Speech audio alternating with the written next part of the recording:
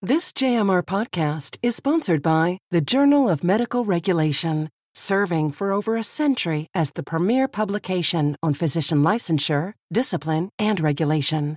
To learn more, visit jmronline.org. Welcome to the JMR podcast. We're recording on November 15th, 2019. I'm David Johnson, your host for today's podcast.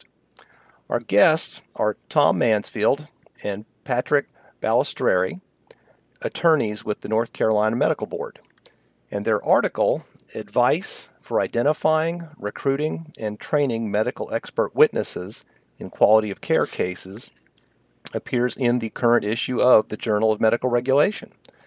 Mr. Mansfield serves as the Chief Legal Officer with the North Carolina Medical Board, and Mr. Balistreri is a Senior Board Attorney. So, Tom and Patrick, welcome to the JMR podcast. Thank you. Thank you. Well, listen, gentlemen, before we dive into the specifics, perhaps for the benefit of listeners who are less familiar with medical regulation, perhaps you could first explain what it is that we mean by a medical expert witness and why medical boards use individuals like this. What role or purpose do they play? So I'd like to speak to that. It gives me an opportunity to say what medical boards like the North Carolina Medical Board do, what medical regulation is, and why these expert witnesses are important. Because part of what I wanted to talk about today from the broader level is that the North Carolina Medical Board has spent the last 16 or so years really trying to improve its actions with regard to quality of care cases. Historically, for folks who have been around medical regulation for a long time, you might remember that at some point in the past, medical boards tended to focus more on impairment issues, sexual misconduct, and other things not directly related to quality of care. Right. But this article and the board's work with regard to recruiting expert witnesses and using those in cases is part and parcel to Patrick's and my clients' efforts over the last decade and a half or so to really focus on quality of care and really examine whether the care being rendered to patients is good. And of course, having physicians from the communities who are familiar with the standards of care that are relevant are very important to that mission. And just picking up on what Tom said, a large part of what the North Carolina Medical Board does involves reviewing quality of care issues related to how our licensees treat their patients. Is it good care? Is it bad care? Is it within the acceptable standard of care at the time the care was rendered? So in order to answer these questions, the North Carolina Medical Board, we need well-qualified physicians and other healthcare providers who have an experience-based familiarity with the specific quality of care issues in any given case. And these people are generally referred to as medical expert witnesses. They essentially review the records, any related documents and research, depending upon the specifics of the case, to let the board know if the care at issue was within the standard of care or not. Almost always, these experts author a report, and depending on how far the case proceeds, they may also testify in a deposition and possibly at a public hearing. It really is, I think, essential to medical regulation that physicians and other healthcare providers be willing to assist the board and tell us if the care was within or below standard. I mean, the board really could not do what they do in an effective way that they do without these people helping. Well, thank you. I think that's a great opening to help lead our listeners into the rest of this conversation. In looking at your article, you make it pretty clear that it can be challenging sometimes for a board to identify a potential medical expert witness. So I was hoping you might share a little bit of what some of those challenges are in identifying this kind of expertise. I mean, how do you go about finding people or physicians specifically to fill in or serve in this capacity? Let me start by addressing that question sort of at the broadest level.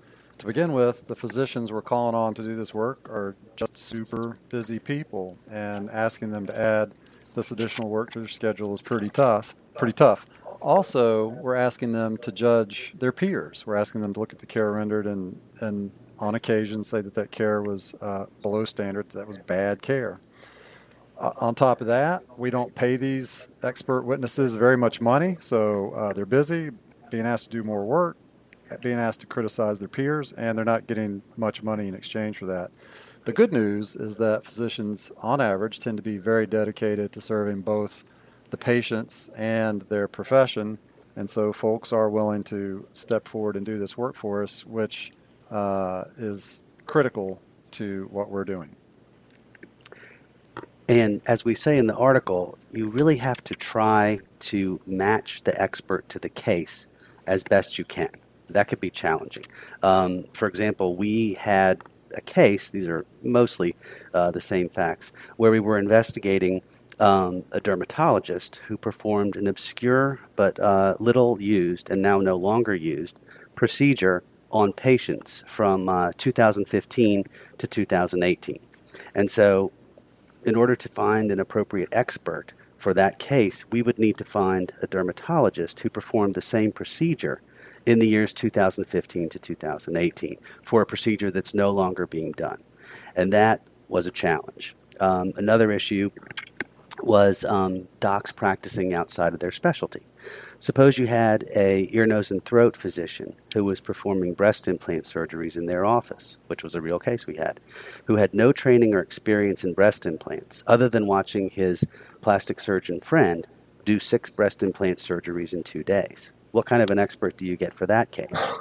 I think you probably would be hard-pressed to find an ear, nose, and throat doctor who does breast implant surgeries, and if you do, you need to think seriously whether you want to use that person as an expert. Do you seek to find a plastic surgeon who does breast implants during the same time frame? That is likely the better approach. And as far as finding the physicians, our renewal question, would you like to be an expert for the board, has actually gotten us a fair amount of approved experts. The other methods that we discuss in the article are internet literature searches and just simply really asking your colleagues and friends. I think that you really should always be open to recruiting experts, not when you have a case that you need an expert for. For example, if you meet a licensee, you think they might make a good expert, and if it comes up in conversation, ask them, would you be interested in being an expert for the medical board? And if so, follow up and get a resume, and if they're approved, add them to your expert list. That way, you already have a potential expert ready if the right case comes up for that person. Interesting. So it's clearly not a case of just finding a physician, generally speaking. You're looking to match specialty or practice focus. You're making sure they have been practicing and over the same time period. There's clearly a lot of variables to that. Tom, Patrick, you also talk about the need for medical boards to be mindful of potential conflicts of interest in securing medical expert witnesses. So could you give some examples of the types of conflict of interest that boards do need to be attentive to? Sure. And here is a 2-for-1 real-life conflict example from a long time ago. You know the person and you treated the patient. This is a case that was sent out to an expert without appropriate vetting where 2 doctors treated a child who died shortly after doctor number 2 treated the child. Doctor number 1 was being investigated. The first board expert wrote a very critical report that said Doctor number 1 practiced below the standard and also commented that Doctor number 2 displayed heroic efforts in trying to save the child. Well, turns out that the initial expert the case was sent to was treating expert Doctor number 2. Doctor number 2 and Doctor number 1 also had known each other since they were residents together and personally disliked each other. Luckily, we realized the conflict before anything public happened and sent the case out to a conflict-free expert. But the whole thing could have been avoided if the initial expert, i.e. Doctor number 2, had been vetted properly and asked these 2 simple questions. Do you know Doctor number 1, and did you treat the patient? Got it. Another possible conflict that we try and stay away from is sending a case out for review to a competitor in the same town. Now, whether a conflict really exists and they're really a competitor, I think you can tell from the specific facts of the case in the town. For example, it could be fine to send a case out for review to an anesthesiologist in the same large city if it has several anesthesia groups, in the sense that they may not be true, real competitors. But suppose you have a small town with two small ophthalmology practices who are always looking for patients that advertise, and both practices have made medical board complaints against the others' advertising practices. I would look for an ophthalmology expert outside of that small town.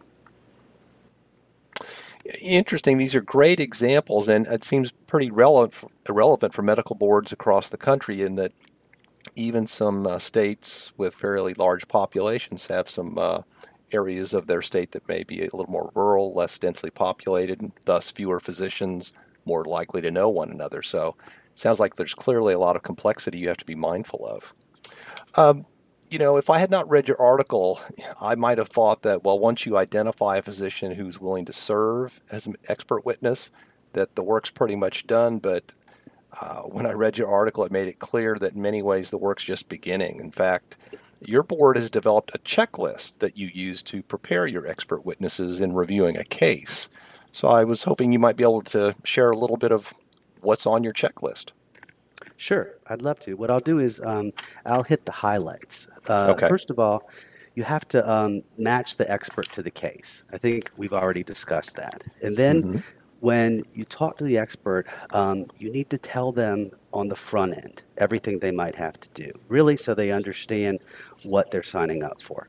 Is it 100 pages of records, or is it 1,000 pages of records? Okay, just tell them they're going to have to review records, what the records are like. They're going to have to write a report, and tell them maybe you'll have to be deposed, and you may have to testify in a public hearing to talk about your report and defend your opinions. You have to go through a conflicts check. I always like to ask the expert, is there anything not on your CV or that I'm not aware of that would make you vulnerable to cross-examination or disqualification if someone who wanted to cross-examine you started to look you up with that purpose in mind? And then you see what they say. Sure. Always reinforce confidentiality. Tell them you cannot discuss the specifics of the case with anyone outside of the medical board staff. You can't have contact with anyone involved in the case except for relevant medical board staff. Always try to set deadlines to get agreement generally when the expert report will be completed and sent back to you. Always remind the expert to use the standard of care in place at the time the care was rendered. For completeness, when we're sending out charts, we may send out charts with care that goes back 4 or 5 years. And I think it's good to remind the expert that if you're going to review a chart that has care from 2014 to 2019, if you're going to be commenting and giving opinions on care that was rendered in 2014 and 15, you need to use the standard of care that was in place during those years and not a 2018-2019 standard of care. Medical record review after remediation. Always remind them of the time frame with regard to remediation. And what I mean by that is the medical board will oftentimes do a chart review and identify minor to sort of medium concerns, and they will take an action that involves remediation. It possibly could say, go take this continuing medical education, be mindful of the advice given in this letter, and then in 12 months, we're going to go do a follow-up chart review. So suppose that the remediation in an example like that was completed in January of 2018 with direction that they're going to do a chart review in a year. And so it comes to be January 2019, they pull 5 charts, but all the charts are with regard to care from 2016 to 2019. You need to remind the expert to confine their opinions to the care that was rendered after the remediation was complete. Otherwise, it's really not fair to the physician and doesn't really provide any meaningful help because we knew there were issues before the remediation began. Right, okay. And then finally, just tell the expert to call you after reviewing the case materials if they realize a conflict of interest which they weren't aware of before, or for whatever reason they think they're not suitable to review the case, or they need something else to review that would assist them. Wow. In a way, Patrick, as you described this, it just made me think of the checklist in some ways is just one more piece of this broader attention to due process that every medical board has to be mindful of as they review and adjudicate matters before them. Exactly, yes. Well, and I'm sorry for interrupting, but can I also just say that everything Patrick just discussed from that checklist is on the checklist because each and every one of those things has gone wrong at some point in time in the last dozen, 15, 16 years. So those are not just things we sat around and thought of as a good idea, but were generated out of this evolution over time that showed us what can go wrong. So we turned that into a checklist. Excellent. Yeah, it sounds like lessons learned that have been turned into something that's going to be helpful going forward. Yeah. Well, in fact, along the same line, I noted in your article that you have an expert reviewer manual that you've developed to work with these witnesses. I'm sure this is a byproduct of what you've just described, Tom, some of this learning experience. And I'm suspecting this has been invaluable in sort of capturing and codifying your experience. Could you say a little bit about this expert reviewer manual? Because I suspect there may be staff at other medical boards that would be very interested in this particular piece. Well, you're exactly right. The manual itself, like the checklist, is the product of an evolution over time. It became increasingly clear that one was needed as we began doing more and more quality care cases, sending more and more cases out for expert review, with the possibility of using those experts at a hearing in a case. So that is how it arose. I'll let Patrick speak to the more specific history behind how the manual was created. And I also mentioned that Patrick has done a lot of work on the manual over time. And also, with regard to the article that we're referring to, I do want to give Patrick the lion's share of credit for the work behind that article and being the master of the details that we're talking about today. Well, thanks.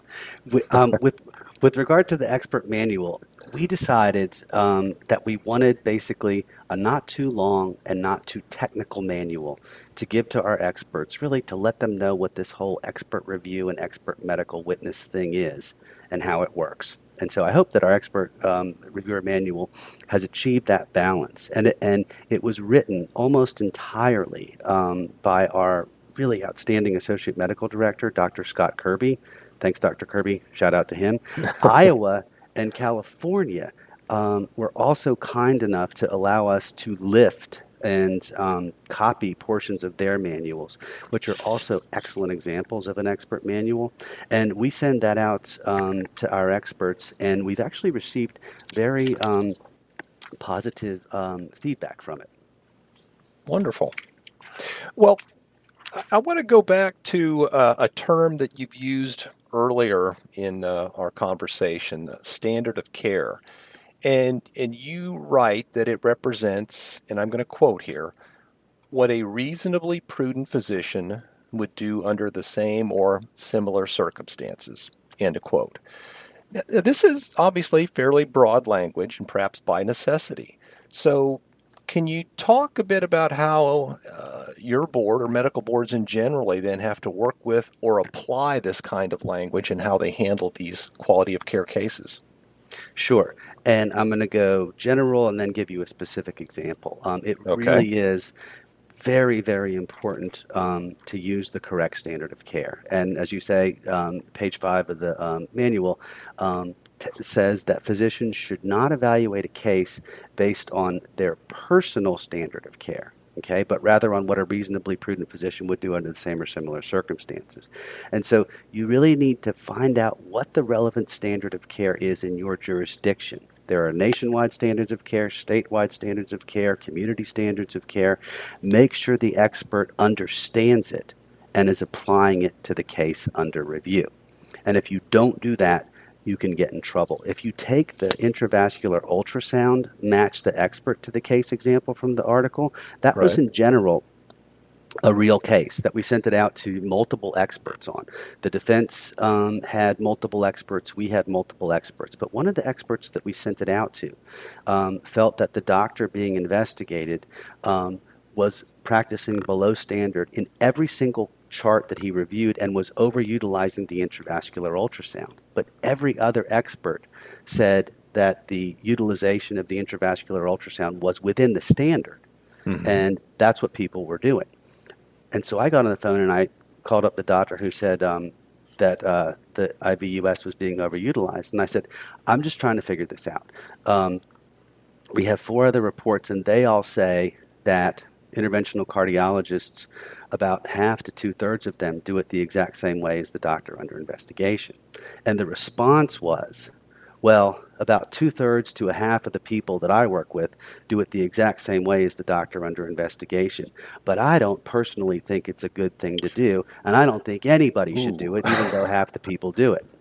So we had a discussion about what personal standard of care means and what a reasonably prudent physician would do under the same or similar circumstances means. So he ended up saying that it was within the standard based upon the majority of doctors creating the standard. So I think if half to 2/3 of the people are doing something a certain way, that it almost certainly would be deemed to be within the standard of care. Well, Patrick, that anecdote or that story right there just really underscores clearly the value of, for example, your checklist and the reviewer manual, because I'm sure it's designed to help you avoid just these kind of conversations or situations. Yes. Mm-hmm. Well, you have written that in talking with these potential expert witnesses that the board asks people to act as an umpire. And I guess this is maybe a natural follow-up to the story you just shared. You're asking the medical expert witness to act as an umpire and sort of stay in their appropriate lane. Can you say maybe a little more about this? Because I think that anecdote or story you just shared is kind of evocative of this. Sure. And when we speak to the experts, we tell them, listen, I don't care if your opinion is within or below the standard, specifically one way or the other. What I care about is that your opinion is a correct one and tells the board if the care rendered in this case was acceptable and within the standard or was not acceptable and below. Just tell us your honest, objective opinion, and that's fine. That's all we want. We're not looking for a specific result. We just want you to tell us if the care was within or below the standard. Don't advocate for the physician. Don't advocate for the medical board. Your role is to review the materials, determine if there was a departure from the standard of care. And we also tell them that sending the case out for review doesn't necessarily suggest that the care was below the standard. And we need you to wrap your head around that and understand that just because there's an investigation doesn't automatically mean somebody did something wrong. And I'd like to add a comment to that also, which is not only do we need the outside expert reviewer, expert witness to understand that concept, that the fact that we're asking for an opinion doesn't mean that we have made some predetermination that there's a problem. In addition to that, expert knowing that's important for those of us who are board attorneys working with our board, working with other staff at our medical boards, to help the other folks involved understand. The board members need to understand when we're recommending that a case be sent out for an expert review, that should not suggest that any conclusion has been made that the care was in fact below standard. And not only our board members, but the other staff we work with need to understand that, because as we all strive to do the best job possible in quality care cases, we're going to send out cases where the answer is going to come back, just as Patrick said a minute ago. The expert's going to give us their straight-up view on the case and say it's within standard. That's fine. As Patrick said, we're not looking for a result. So board members and non-attorney staff, other folks doing this work, shouldn't be afraid and shouldn't be nervous about sending a case out. based on the idea that someone thinks that the care is below standard and we're just trying to prove that.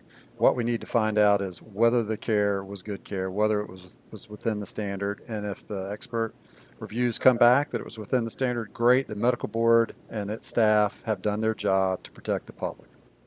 It sounds like you're approaching it as there's an open question there, not an accusation, in essence. I would agree with that. Yes. Absolutely. So clearly there's a lot of effort you're doing with these medical expert witnesses. Obviously, they don't provide a verbal report back. I suspect this has to come back as a written report. Could you tell me what it is the board sort of expects in their report back to the medical board itself? Sure. First of all, I think this goes without saying, but never should anyone ever ask an expert to insert specific opinions in the report. That should never happen. You want the expert's own specific opinion. And I tell them that I'd like your report to have a date-specific summary of the care at issue. I'd like you to use the standard of care at the time that the care was provided. I'd like you to explain whether the care was below or within the standard of care. In the cases where the care is within the standard of care, there's usually not a lot of explanation. It's more of like, here's a summary of the care. This was all appropriately done. It's how we do it. It's more where there's a departure that there's more of a discussion. But in doing that, what they're doing is they're applying the standard of care to the specifics of the care rendered. So all referenced departures from the standard of care should be date specific, okay? And it should state what was done or not done, why it was a departure, and what should have been done or should not have been done to meet the standard of care. And then I always tell the experts, be professional. Don't assume anything or use any type of inflammatory language. One time we had a report that said even a first-year resident should know that. There's really no place for that in an expert report. Got it. Well, this has been very illuminating for me, just to hear you talk through aspects of your article. Even after reading through it, just to have a chance to ask questions and hear you kind of articulate some clear answers to these things really is helpful to me. Tom and Patrick, I'd like to thank you both for joining us for the JMR podcast today. Thank you so much. And for our listeners, if you would like to read the full article from Tom and Patrick, it is in the current issue of the JMR Online. Look for advice for identifying, recruiting, and training medical expert witnesses in quality of care cases. And I hope everyone will join us again soon for our next edition of the JMR podcast. This JMR podcast is sponsored by the Journal of Medical Regulation, serving for over a century as the premier publication on physician licensure, discipline, and regulation. To learn more, visit jmronline.org.